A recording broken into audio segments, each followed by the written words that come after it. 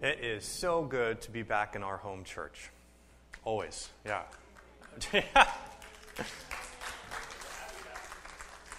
Yeah, whenever we go to a different church, there's always this wrestling match with my children because they like to be here. So why can't we go to our church, they always say. And we always get to tell them, we'll go back to our church. Don't worry. This is just one Sunday or 2 Sundays. So I always want to say when I come back how grateful I am, how much you love my children. I'm really grateful for that. I'm grateful for the space you give them in the church, for the way that you love them. As they came in this morning, I saw Nabil chasing them down and trying to capture them and pick them up and shake them. And it's great. You know, they really feel like this is a place for him. Going to Honduras with Bahij and Ramsey and coming back, and now the deep friendship that they have.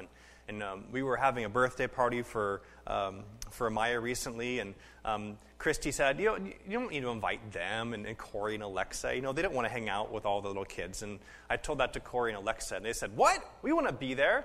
So it's great that you invest so heartily into my children. It's really important to me, and so I thank you. Last time I was preaching, we opened up John 20 together. You might remember that. It's been 3 weeks. We opened up John 20 together, and there we find Jesus in one of his appearances after the resurrection. So he's already been crucified, he's been killed, he's risen from the grave. And so on Easter we celebrate that rising from the grave. And now here between Easter and Pentecost, we're in what's called Easter Tide, the Easter season. And we're celebrating this Easter season with the resurrection appearances of Christ. Okay, so today we're going to continue with that story. So we are finding in John 20, in that first part, the disciples they were afraid. They locked themselves in the room. And then who comes and stands before them? Jesus. And he says those words we talked about last time. Peace be with you. We talked about that word, eirene or shalom, peace, and how that conquers our fears, how that snuffs out the fears. In fact, Jesus wants to offer you peace so that you can have freedom, so you can live the life that he designed you to live from the very beginning of creation. So he comes to that point, and then part of the interesting thing about that encounter is someone's not there. Who is not there? Thomas. Now, we're not told why Thomas is not there. And I like that. I appreciate that. It lets us kind of use our imaginations. Thomas is not there. Perhaps he didn't want to be there. Perhaps it was just by accident that he wasn't there. Either way, Thomas is missing out on this encounter with Jesus. And that is so helpful for me, I think for all of us, because we all go through times in our life, in our faith life, in which we wish that we had that encounter that others might express. Or we wish that the Lord would meet us in that issue that we're dealing with. We wish that the presence of God or the blessing of God would come to us in that tangible way, in that way that we can see, that we could name, that we could point to. And then what we do experience in our lives, like Thomas, is, wait a second, I'm missing out on that experience. I'm missing out on that blessing of Jesus in my life. We get confused. We even get frustrated. We even begin to have doubts. Jesus, when he raises Lazarus from the grave, the story actually before he raises Lazarus is just as important. It says that Jesus comes to the town where Lazarus lived, the town of Bethany. It's by Jerusalem. And as Jesus comes, Lazarus, who has now died, has 2 sisters. What are their names? Mary and Martha. Okay? Mary and Martha come out to meet Jesus as he is coming. And what do both Mary and Martha say to Jesus when they see him? Do you remember? If you had been here, Lord, if you had been here, my brother would not have died. They're mourning the loss of their brother. And when Jesus comes, it's almost like they're accusing Jesus. Lord, if you had been here. If you had been here, our brother would not have died. You hear behind that question, why? Why did you not come earlier? Why has there been this delay in your presence in my life? What is behind this, Lord? Why must I wait when I can see that if you had been here, I wouldn't be going through this situation? So they're first, we see here Mary and Martha expressing this question. But also, just as important, notice that even in that questioning, who are they talking with? Notice that right when Jesus gets there, their first instinct is to still go to Jesus. They're still drawn to Jesus. They have seen the miracles that he has done. They have heard the words of hope that he has offered. They're coming to understand that he is the Messiah. He is the Son of God. He is the one that has come to make all things new, to put an end to death. They are drawn in to Jesus. I was leaving my house the other morning. Beautiful morning. It's a beautiful morning. Got the soundtrack in my head. I'm going out to my car. I'm just excited to be back and working with CPPC and after vacation. And I'm getting to my car, and as I'm opening the door, two children are coming down the street. I'm guessing they're an older and a younger sister. One of them, the younger sister, is on a scooter, like one of those Razor scooters, on the sidewalk, okay, on my right as I'm opening my door. And the older sister comes to my left on a skateboard in the street. So I get in my car, and I immediately think, I wonder what's going to happen. My house, right after you pull out into the street, there is about 100-yard drop-off of a hill down, okay? And that then tees into another street like this. So my house, drop off, another street. And these two girls were going right for the drop-off. And I'm thinking this can either be great or terrible. It's either going to be the ride of their lives or they're going to fall off and break something. So I was interested. What's going to happen? So I get in my car and I pull out. And I'm coming down. And I get right before the drop-off, I get to the side. And here is the younger sister still on her scooter. I look back. And now the older sister is running. And I look in front of my car and her skateboard is now free and just bolting down the hill all by itself. Now, just up ahead, there was a parked car. So maybe she, and as I was thinking, perhaps the skateboard would hit the back tire and just stop. Well, the car was a little too far off the curb. The skateboard just kept going straight down the hill, gaining more and more momentum. Now, when you get to the bottom of my hill, there is another street that comes up. Not a lot of traffic, but still, it is blind. You cannot see what's coming. And people come up there, even though the speed limit is 25, they're going 35, right? So I start to worry. I start to get anxious because this girl is running after her skateboard. Luckily, she gets to the bottom and she stops. And I see immediately why. A car, a white car, comes up and at just the perfect time. I mean, the timing of this. The car comes through, the skateboard careens into the intersection, just misses the front tire, goes under the car, and the back tires snap the skateboard in half. It was awesome! I was like, all my physics love just came out in that moment. Like all the things that had to be right for the skateboard to get had to be released at just the right moment to go down the hill and have that perfect collision with that car snapped right in half. I felt bad for the girl, but it was this moment in which I was reminded back in my physics days, and as we study things like the equations that would make all this work, what was the important force here to make that skateboard go down the hill? Gravity. Gravity is something you don't need to study physics to understand, right? We all have daily experience with gravity, okay? Gravity keeps us grounded. Gravity is what allows us to do pretty much everything that we've grown accustomed to do living here on Earth.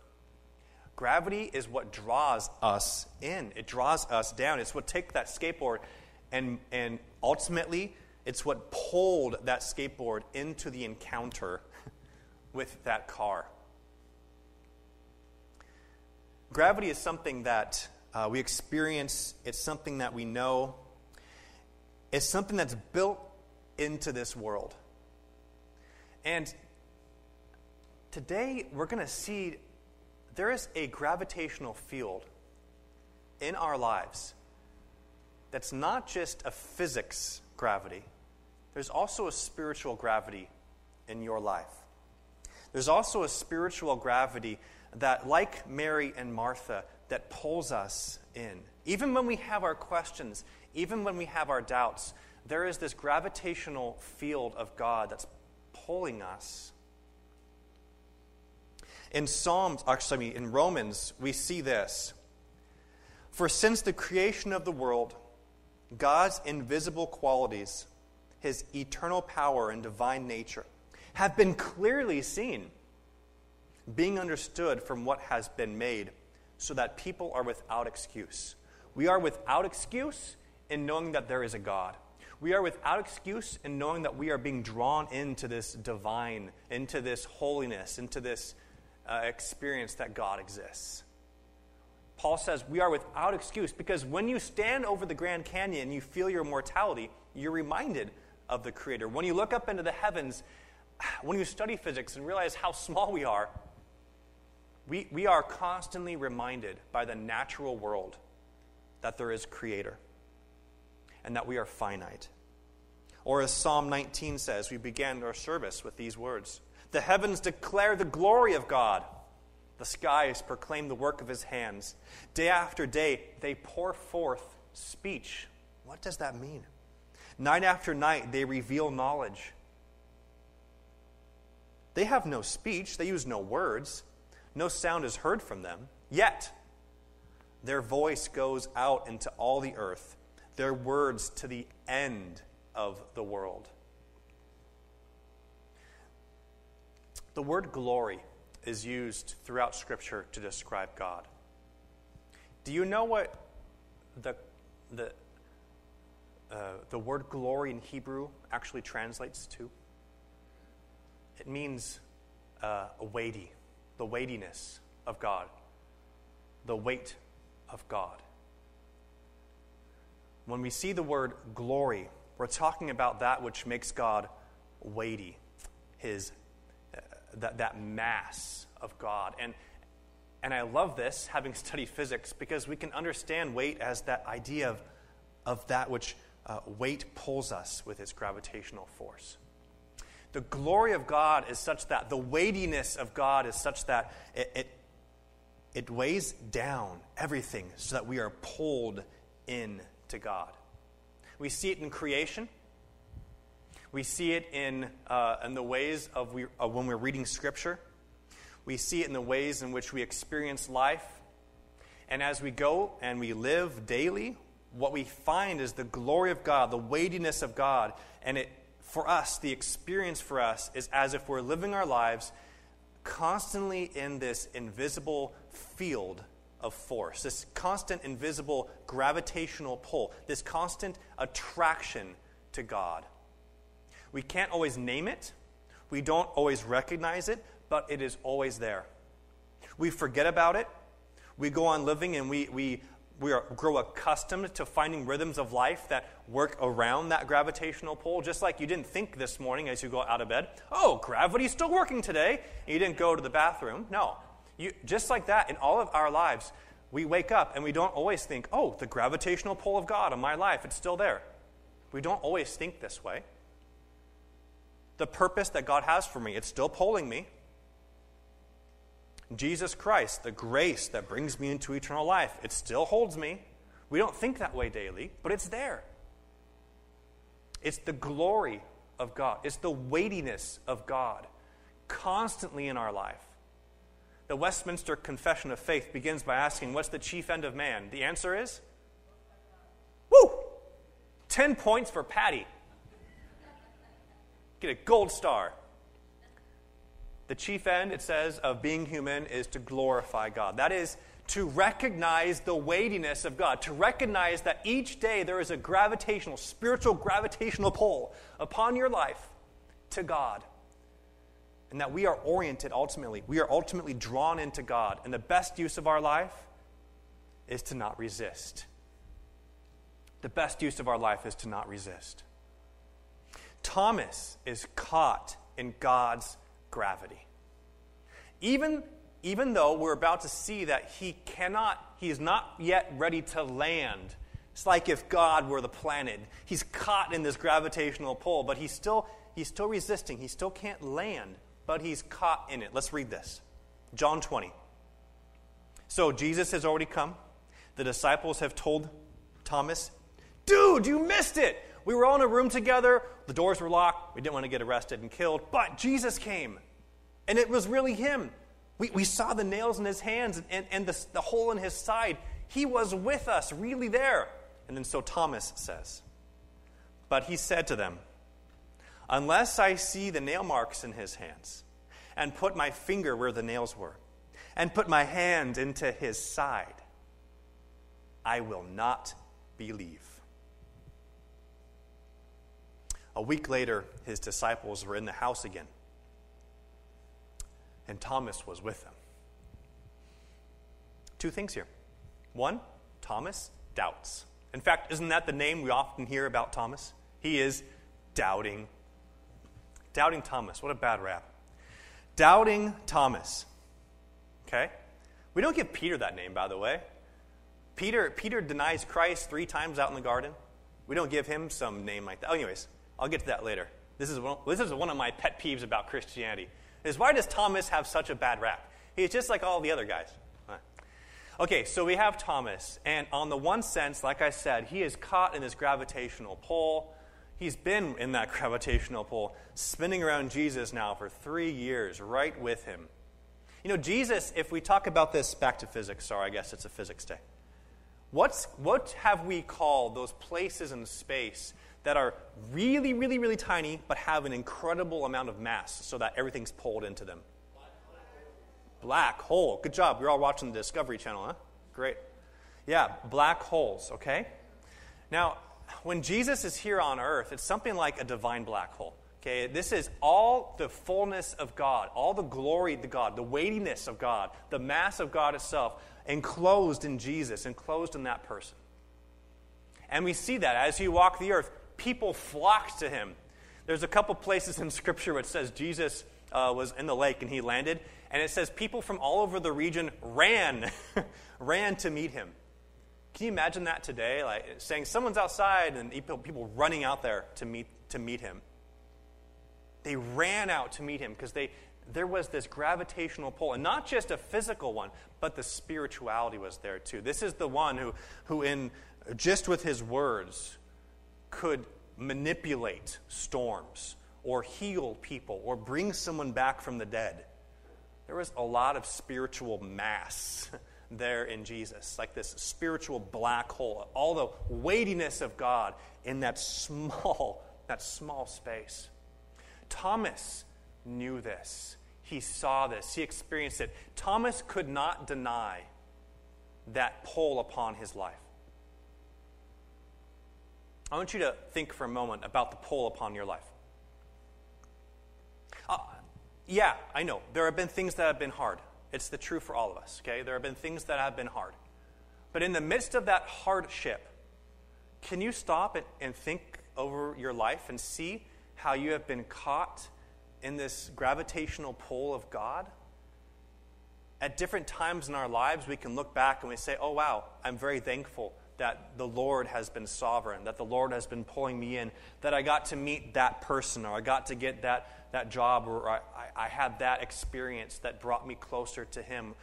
Whatever it is, we are caught in this gravitational pull of God in our life. Maybe for you it's the reading certain scriptures and how that informs your life and your faith. Thomas here is in that gravitational pull. And how do I know this? He has these doubts. He expresses them without any uncertain terms. And yet, where is he next week? As he left the church? He is in that room with the disciples a week later. Man, he could have been bitter. Why didn't I get an experience with Jesus? he could have been so turned off. He could have begun to push away the idea of being caught in that gravitational pull. Instead, where is he found a week later? In the community of faith. You see, instead of calling him Doubting Thomas, I'd rather call him Honest Thomas. Doesn't it sound better too? Honest Thomas. Let's start a movement. Let's call him Honest Thomas from here on out. Honest Thomas. He's honest about his doubt, okay? He's honest that there is a gravitational pull, a weightiness of God that he cannot deny. God is pulling on his life in ways that he can't really explain, but also in some ways that he can't believe yet. Okay? He's honest about that. It's there, but I don't understand it. He's there. He's being pulled into God, but he can't finally come to rest. He can't land. Okay? It's like in that spaceship going around, but he's still firing off those rockets and keeping himself from being pulled in and landing. He still is, because of what he's thinking in his head, his logic, or perhaps it's an emotional decision. Perhaps it's spiritual warfare. There are these things that are happening within him that are, even though he feels the pull, is keeping him away from finally landing. And what would be the blessing of landing? We talked about this last time. Jesus says, what does Jesus say when he comes to them? Peace. Shalom. And what does that mean? Wholeness. It means being put your life together. Wholeness. Spiritual, emotional, mental wholeness. Completeness. That's the promise for landing. Thomas perhaps even understands this, but still.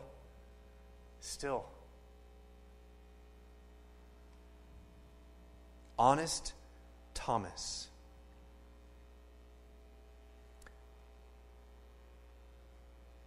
A week later, his disciples were in the house again. Thomas was with them. Though the doors were locked, Jesus came and stood among them and said, "Peace be with you." Then he said to Thomas, "Put your finger here.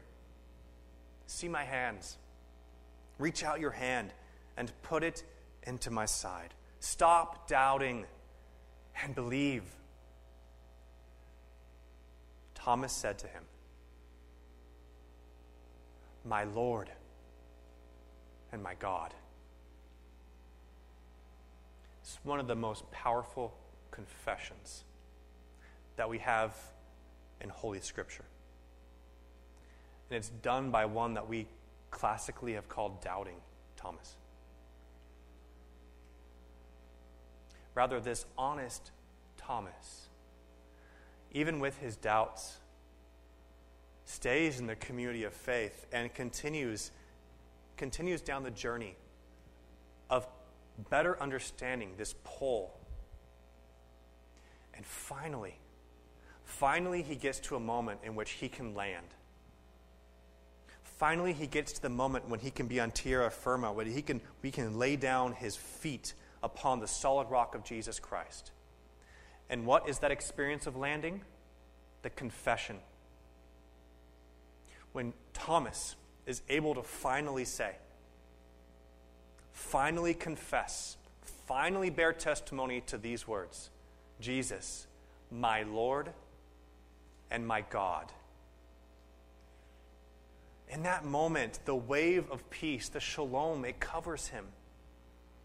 That force has been pulling him in, that's offering him the eternal life, abundant life now. Finally, Thomas, honest Thomas, staying in the community of faith, being in community in smaller group settings. Perhaps we could see those 12 as like a life fellowship group. Coming into church, they gathered together on that Lord's Day. They gathered together to be as a church family. And Jesus comes finally for Doubting Thomas. For you in your life, there are going to be times in which saying, "My Lord and my God," is going to be hard. My prayer is that every single one of us will have already said that. And each day we need to say it again. This needs to be ever on our lips. My Lord and my God, glorifying God, recognizing the weightiness of God. Saying my Lord and my God is acknowledging that we can land upon Jesus Christ as the solid rock. That we can have our peace in Him. And for many people that we know, people that are even a part of this church, and for people that we're friends with, we know that they are being pulled in by God, and there is this attractional spiritual force upon their life that it's still a little confusing, and they have not had the chance to land yet. And we as Canoga Park Presbyterian Church, we need to be a place where people can come and explore that pull. Explore the weightiness of God. Explore how God is pulling on them. Explore the gravity of God. And also, we exist to be a place where we open up that baptismal font so that when people say, finally, when they land, when they give in to that gravity of God, when they say, Jesus, you are my Lord, my Savior. Jesus, you are my God. We also, as a community of faith, we also, as a church, we're God's design for people to land. The church, this church, needs to understand itself as a landing pad for belief and faith in Jesus Christ. The baptismal font is like a landing pad for people to finally land upon the peace and the hope of Jesus Christ.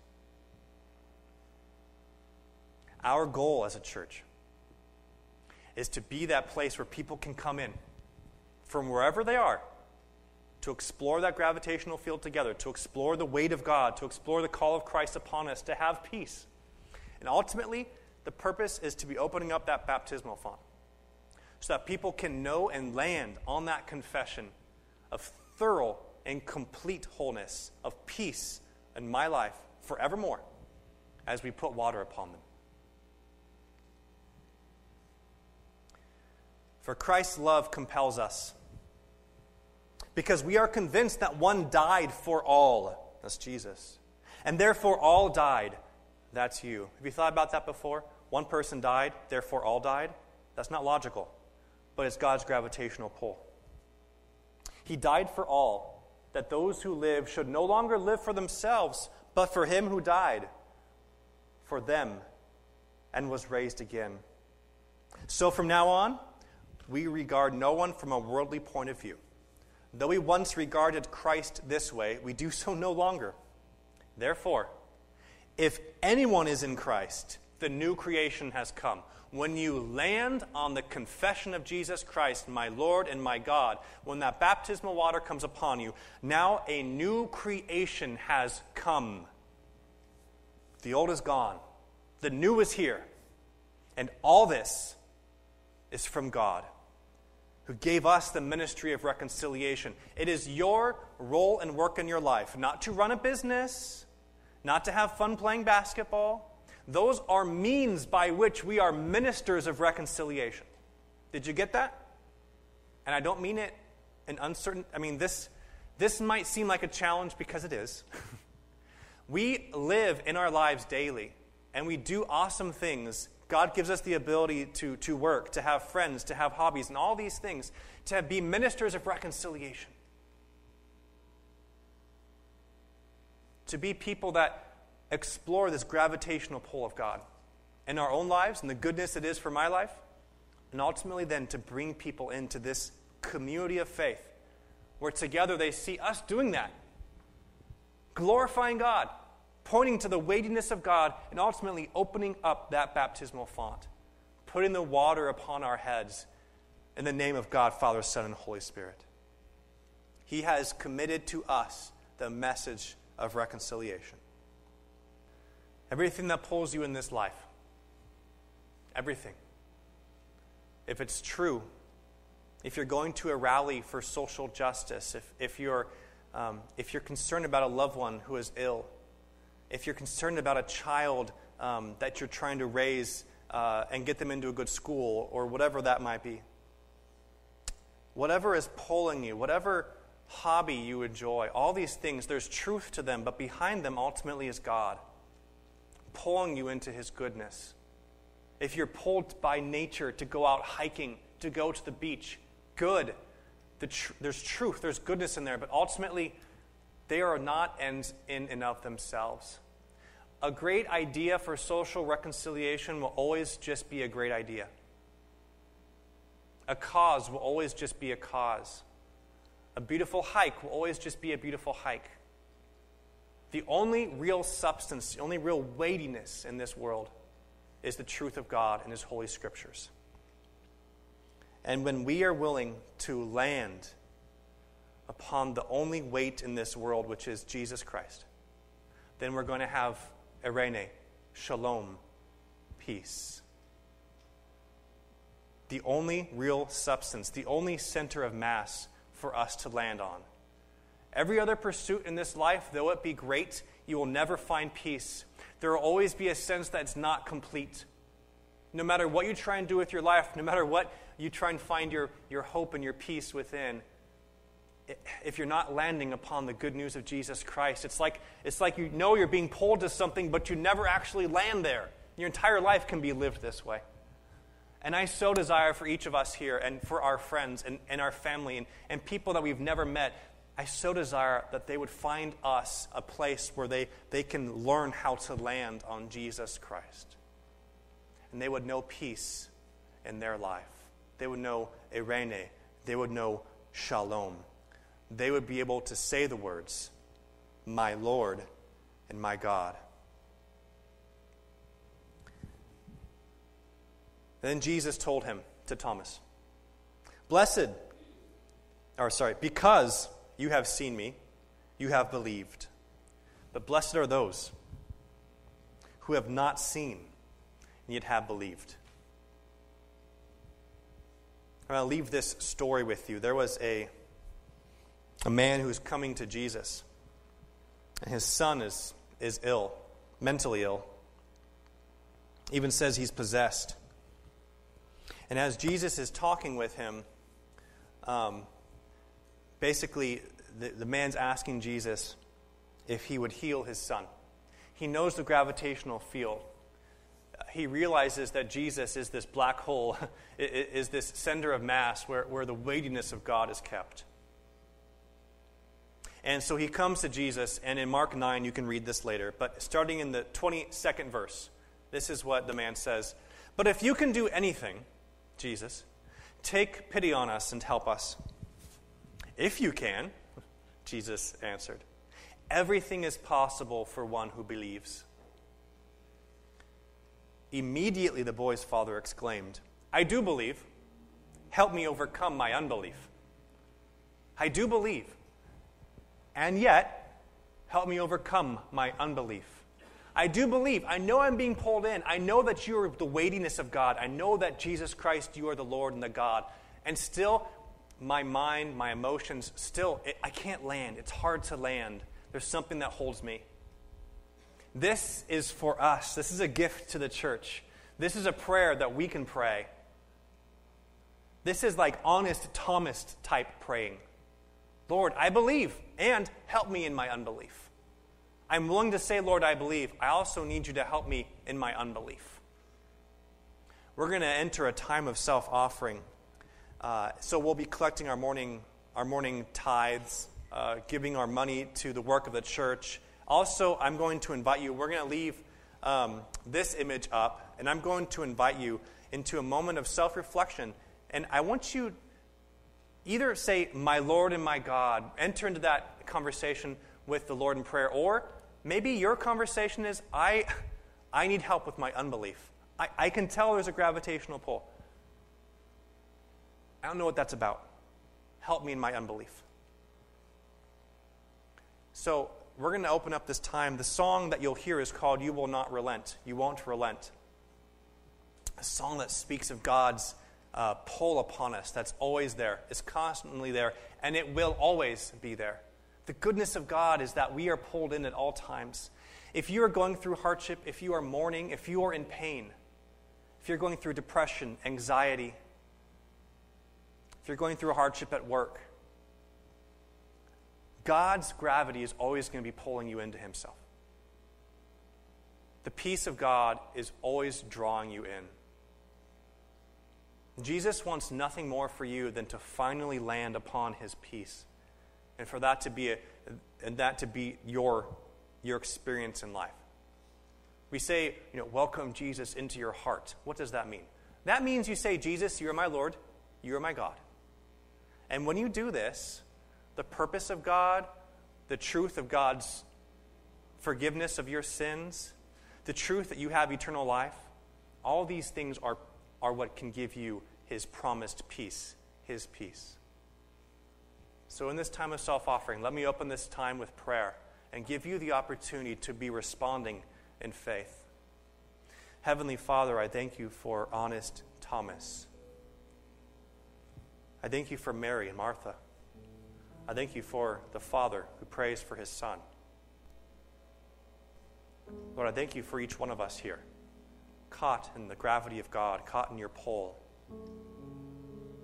Lord, may you use this time, may your Holy Spirit use this time for each of us to recognize the pull, to say, my Lord, my God, help me in my unbelief. Use this time as you see it. Amen.